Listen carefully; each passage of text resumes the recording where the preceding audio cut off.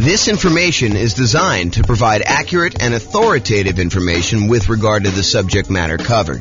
It is offered with the understanding that the presenters are not engaged in rendering legal, accounting, or other professional services. If legal advice or other expert advice is required, the services of a competent professional should be sought. Welcome to the Newport Beach Real Estate Investing and Real Estate Financial Planning Podcast. Learn all about investing in real estate in Newport Beach, California, with a combination of real estate financial planning and modeling with numbers specific to Newport Beach, plus syndicated, more generalized recordings of live and pre-recorded real estate investing classes, not all of them specific to Newport Beach. Be sure to stay tuned after the podcast for a message from our sponsors. Well, good morning and welcome, everyone. This is James Orr, and this is a brand new class. I think it's going to be a really short class, actually, but it is an important class, and that is actually in the title. It is the importance of loan planning for real estate investors. And you're like, loan planning? What is loan planning? Well, there are limitations on how many and what types of loans you can typically get, and also the preferred order, the order that is going to be optimal for you as certain types of real estate investor. Like if you're going to be a nomad or something like that, then there are definitely a order of loans that you may want to consider. And there's probably exceptions to all these things I'm about to say, but it is good to think about this because you could back yourself into a corner and put yourself in a situation where you wish you would have done things differently had you only known. And so this is my opportunity, my way of telling you in advance so that you do know and you can plan around this. Okay. So before I even begin, I will tell you, these are discussions you should be having with your own lender and your own real estate agent. And so, go sit down with them. And part of what I think a real estate agent and what a lender should be doing is offering you this type of consultation. They shouldn't be, in my opinion, just selling you a house or selling you a loan. They should be helping you plan, helping you kind of like formulate a plan and make sure that you avoid making mistakes down the road. It's not just about getting this deal done. It's about getting to your ultimate goal of being financially independent with real estate, if that is your goal. But whatever that is, you really should be talking to your lender and your real estate agent and kind of getting this plan. Okay, so let's talk about loan planning. First, you can get Fannie Mae, Freddie Mac loans. These are the quasi-government loans that most lenders sell their loans to. You can get those until you have 10 non-owner occupant finance properties. Okay, so you still got to be able to qualify for all these, but your personal residence counts as one as well. So if you have a property that you're living in, you can have 9 additional non-owner occupant finance properties, and then they're going to cut you off from getting additional non-owner occupant investor finance properties from Fannie Mae, Freddie Mac. So that's sort of the rule, is that 10 finance properties. Now, we said that your personal residence counts as one. Any portfolio loans and any other loans you have on like single-family homes, condos, townhomes, duplexes, triplexes, fourplexes, any loans you have on 1 to 4 units, they do count against your 10 too, even if they are adjustable rate mortgages and balloons. So adjustable rate mortgages, the interest rate on those loans varies. Sometimes they'll be fixed for 5 years and then they vary each year after that. Sometimes they'll be fixed for 3 years and they vary after that. Sometimes they'll be fixed for 7 years, whatever they are. So all of those would count towards your 10.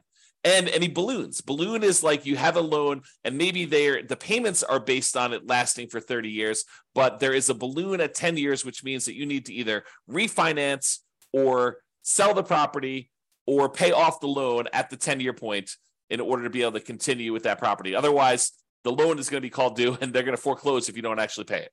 So really those loans, the portfolio loans, any 1 to 4 unit loans, they do count against your 10. So like what if you're buying properties as an owner occupant, like a nomad, moving into the property, living there for at least a year, and then converting those to a rental property and then repeating those properties. And maybe you've done that 5 times so that you have 5 properties and you're about to move into your 6th. Well, all of those would count towards your 10 in total. So realize that all of those loans do count towards your 10. Now, you can get more than 10 if you're buying another owner-occupant property.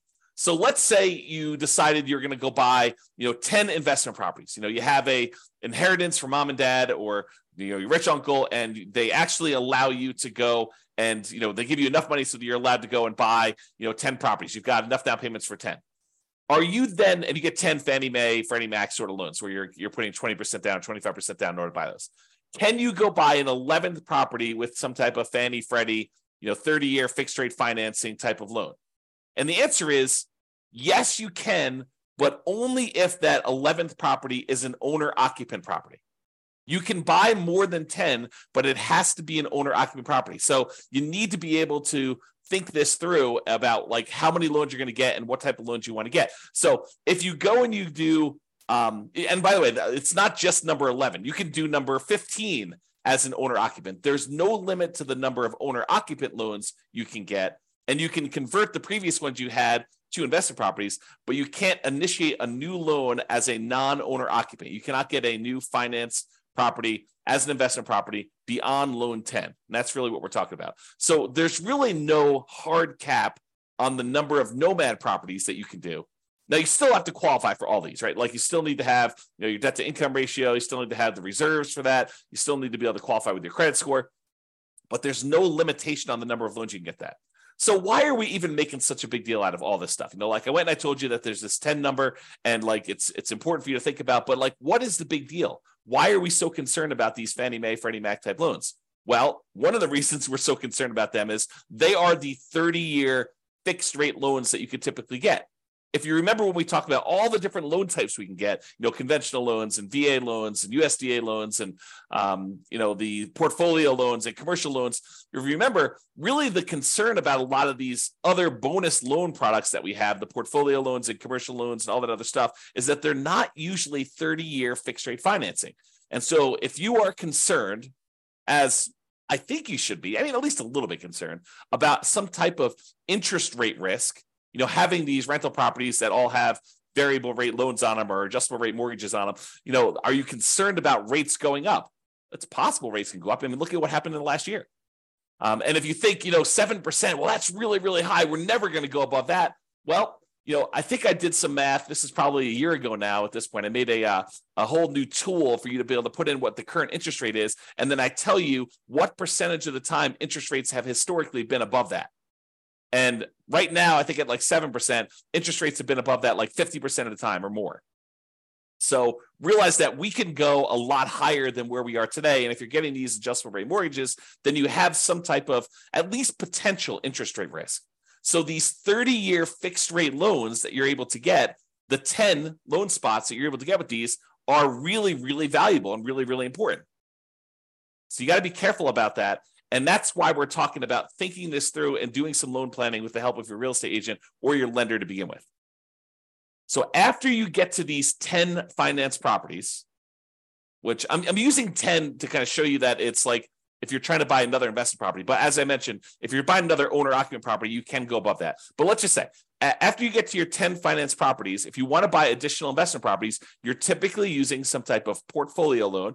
Portfolio loan, just to recap that class, but go watch the class if you want more information, is a loan that the lender is keeping on their books. They're not selling it to another quasi-government organization. So after the 10 finance properties, you need to get a portfolio loan or a commercial loan, or you get private financing, which we covered yesterday in detail, or you need to do some creative financing in order to then purchase additional investment properties.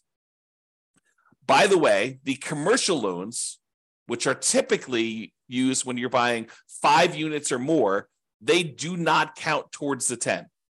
So if you have an apartment building, you bought a 50-unit apartment building, that does not usually count as one of your 10 finance properties.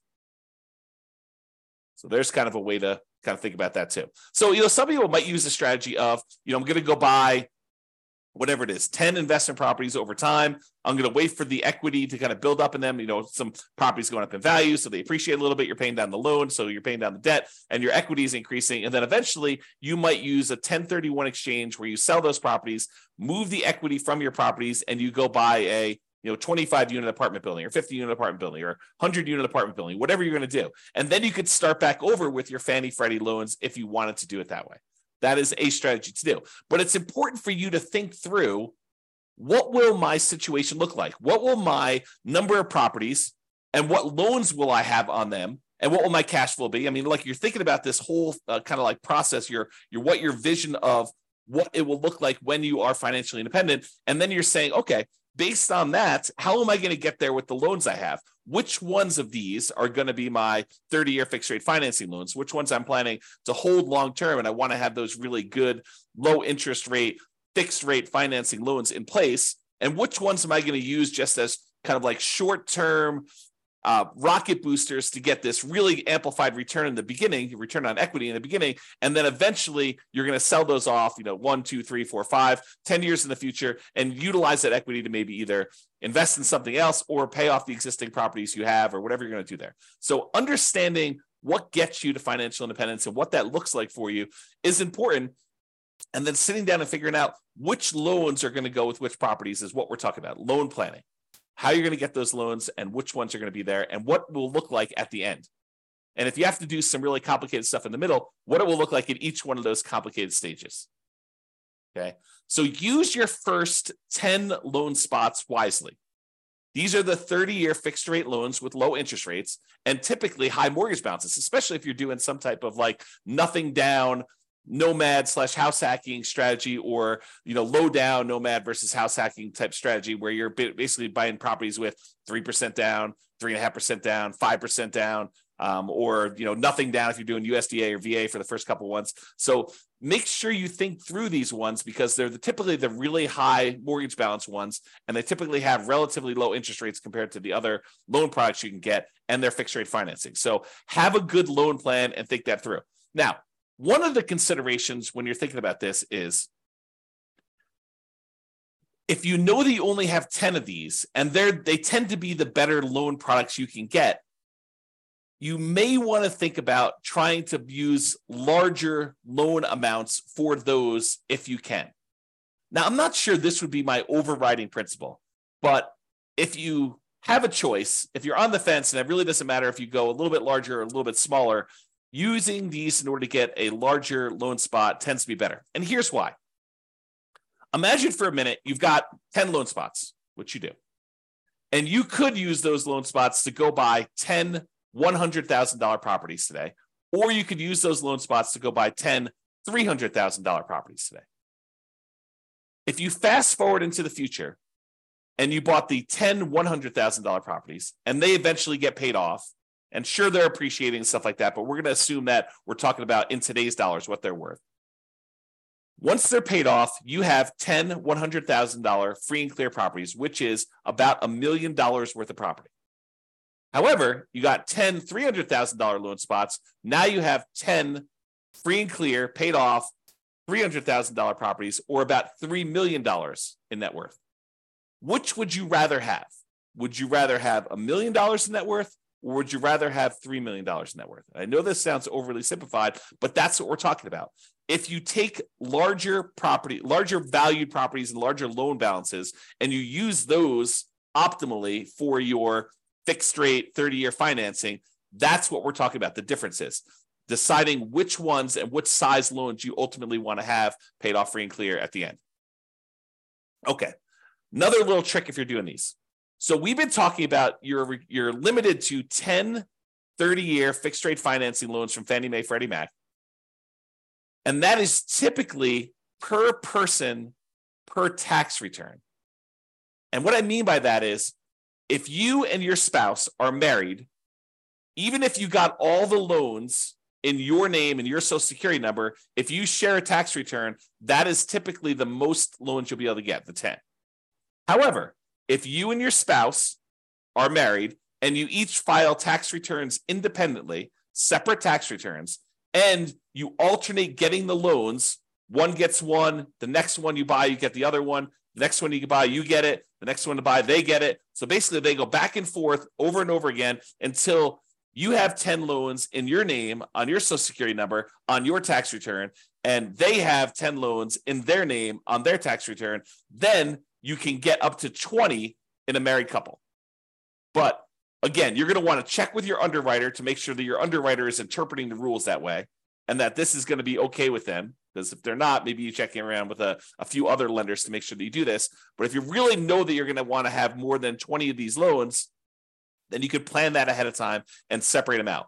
You don't want to go like this. This might be one of the more concerning things to do, kind of like one of the pitfalls you might make is you get loans and you don't need your spouse on there to qualify, but you put them on the loan anyway just because you want to have them on the loan. Like you feel like you're doing this together in an act of solidarity, and you decide, hey, look, I'm going to put you on the loan, so we're going to do this. You don't need to do that if you can qualify for the loan by yourself. Now, you could talk to an attorney to make sure that your estate plan is set up such that if you pass away or they pass away, that you're set up correctly. But you don't need to be putting everybody on the loan at the same time. Just take that into account if you're going to be close. Now, if you're in a marketplace where you're like, hey, look, we're talking about, I like my marketplace right here. We have $500,000 properties. That's about the price of properties that you're buying for single family homes.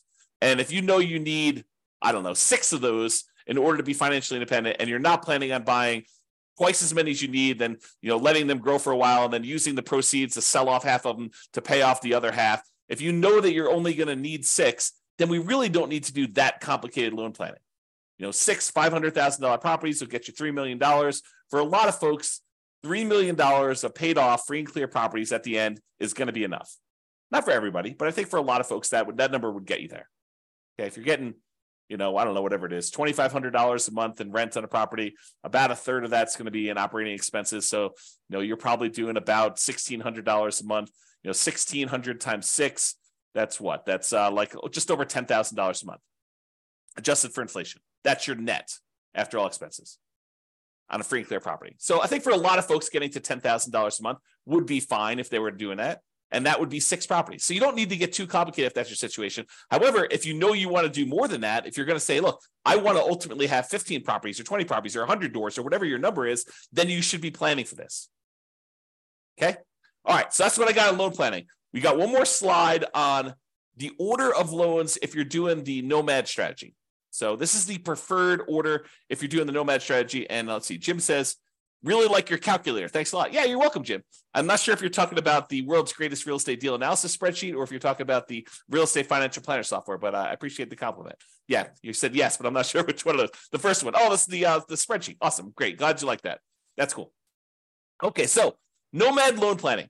So this is the preferred order if you have the ability to do this preferred order. And sometimes you don't. Like, for example, I'm going to recommend if you have the ability to get a VA loan, that's the one I'd recommend you get first. What if you don't have VA eligibility? What if you're not a veteran and you didn't serve in the military? You could consider joining the military and serving and getting that benefit. Or you could just say, hey, look, I don't have VA benefit. I'm going to move on to the next one. That's what I think you should do. So here's my preferred order for doing the nomad real estate strategy with loans. Okay. So if you can, buy a multifamily property, a duplex, triplex, or fourplex with a VA loan. That's a nothing down loan program that you can buy single family homes with, condos, townhomes. Plus, in addition, you could buy a duplex, triplex, or fourplex as long as you move into one of the units. So if you're doing the nomad strategy where you're moving into a property, you're living there for a year or more, and then you're converting that property to a rental, my first loan, the first property you should buy in an ideal world, and I will tell you, it rarely works out that you're able to do this in an ideal world, but I'll talk about that here in a second. So in the ideal world, you do the VA loan first and you buy a fourplex. What if you can't find a fourplex in a reasonable amount of time where the numbers work or that you have, enough of reserves or enough of your VA benefit in order to be able to get that? Well, then think about a triplex. Well, you can't find a triplex. Think about a duplex. Can't do that. Okay, but think about a single family home. Okay, so kind of like move down the line based on what you can find in a reasonable amount of time with the stuff you've got. Then, once you've got your VA property, you live there for a year or however long it takes you to save up 3.5% down in order to get the next property. And then the next one you should move from your multifamily VA property to a multifamily FHA loan. FHA is a 3.5% down loan program. You can buy single family homes, condos, townhomes, and additionally, you could buy duplexes, triplexes, and fourplexes as long as you move into one of the units. So you could do this 3.5% down FHA loan on those properties. Now, why do we do multifamily to multifamily? Because most underwriters are going to give you pushback if you try to move from a condo or a townhome or a single family home into a duplex, triplex, or fourplex. They're going to scratch their head and they may deny you the loan saying, it doesn't make sense. I don't believe that you're going to move into a property. Why would anyone in their right mind move from a really nice single family home into a fourplex? So they may tell you, we don't believe you. We're not going to approve you for that loan. So you may find an underwriter who's willing to make that exception. And as far as I know, there's no hard rule about that. But most underwriters are going to give you pushback if you try to move from a single family home, condo, or townhome into some type of multifamily property. So what we do is we start with the multifamily property and we continue to move from one multifamily property to another because that's not a stretch. Moving from a fourplex into another fourplex, not a big deal. Moving from a duplex into a threeplex or a fourplex, probably not a big deal for most underwriters. So just be aware that we try to do these multifamily properties first, and then we move on to the single family homes. So to recap so far, some type of VA loan, nothing down loan program, ideally a multifamily property with that. Fourplex, threeplex, twoplex. You can't do 5 or above. You can't do those types of loans with VA or FHA. Those are considered commercial loans, and you don't move into those. But for the fourplex, triplex, or duplex, you can do those. If you have to do a single family home, condo, or townhome, then do what you have to do. But if you can, we probably prefer a duplex, triplex, or fourplex. This is part of that loan planning, getting the big loans up front for these long-term fixed rate financing, right? So multifamily VA first, duplex, triplex, fourplex, then do a multifamily FHA next, duplex, triplex, fourplex ideally. If you have to do single family home, condo, or townhome, do that. Then after we get through those, then we move on to conventional financing, or in some really rare exceptions, if you've lived in the FHA loan long enough or the property values have gone up fast enough, sometimes you can refinance the FHA loan into a conventional loan, then do another FHA loan as well. So sometimes you can only usually have one FHA loan at a time. So sometimes when you have enough equity, you get 20% of equity, maybe you bought it at a big discount or some combination, you bought it at a discount, property values have gone up, you paid down on the loan, and now you're looking at 20% of equity in that property or 25% of equity in that property. You might be able to refinance out into a conventional loan. Then you freed up your FHA loan spot again, and you could repeat the process and buy another property with FHA. It's unusual to be able to do that. And similarly, I didn't mention this, but I probably should have. Similarly, the VA loan is not limited to one loan. It's limited to a certain dollar amount. So you have a certain dollar amount of benefit. And so if you're under that benefit that you could use, sometimes you could use that benefit again and buy a second property with the VA loan as long as your benefit there. Go talk to your lender to find out what the benefit amount is and how that works in your local marketplace. They'll explain it to you. Okay. So VA loan, FHA loan, conventional loan, and then we're typically using the conventional loan with either 3% down for the first one, which is really hard to do once you have multiple properties, or more likely you're going to do 5% down conventional loan products, and you're going to buy as many of these as you want because there's no limit to the 10 you can do. Like when you're doing owner occupant, you can go above 10. If you're doing non-owner occupant, if you were going to try to put 20%, 15% down with PMI or 20% down and buy these and not move into them, you would be limited to 10. And the FHA and the VA loans that you already have would count toward those 10. Okay. So that's why we do it in that order. Now, owner occupant financing, what we've been talking about, moving into properties, you must move in. Now, there are some people that are going to listen to this. And they're going to be like, James, I'm going to improve on your nomad strategy. I'm going to kind of tweak it a little bit. And what I'm going to do is I'm going to tell them I'm moving in. But then after I close, there's going to be something that happens to me where I'm not going to be able to move in. I changed my mind, or, I decided to get married and I'm moving in with my girlfriend and we're going to share a property then. So I technically am not going to have to move into the property. And that's how I'm going to speed it up. I'm basically I'm going to tell them I'm getting an owner occupant property. I'm going to get an owner occupant loan, but then I'm going to either move in for a really short period of time, like a week, or I'm not going to move in at all. And I'm going to sort of trick the system because I know that I could do this.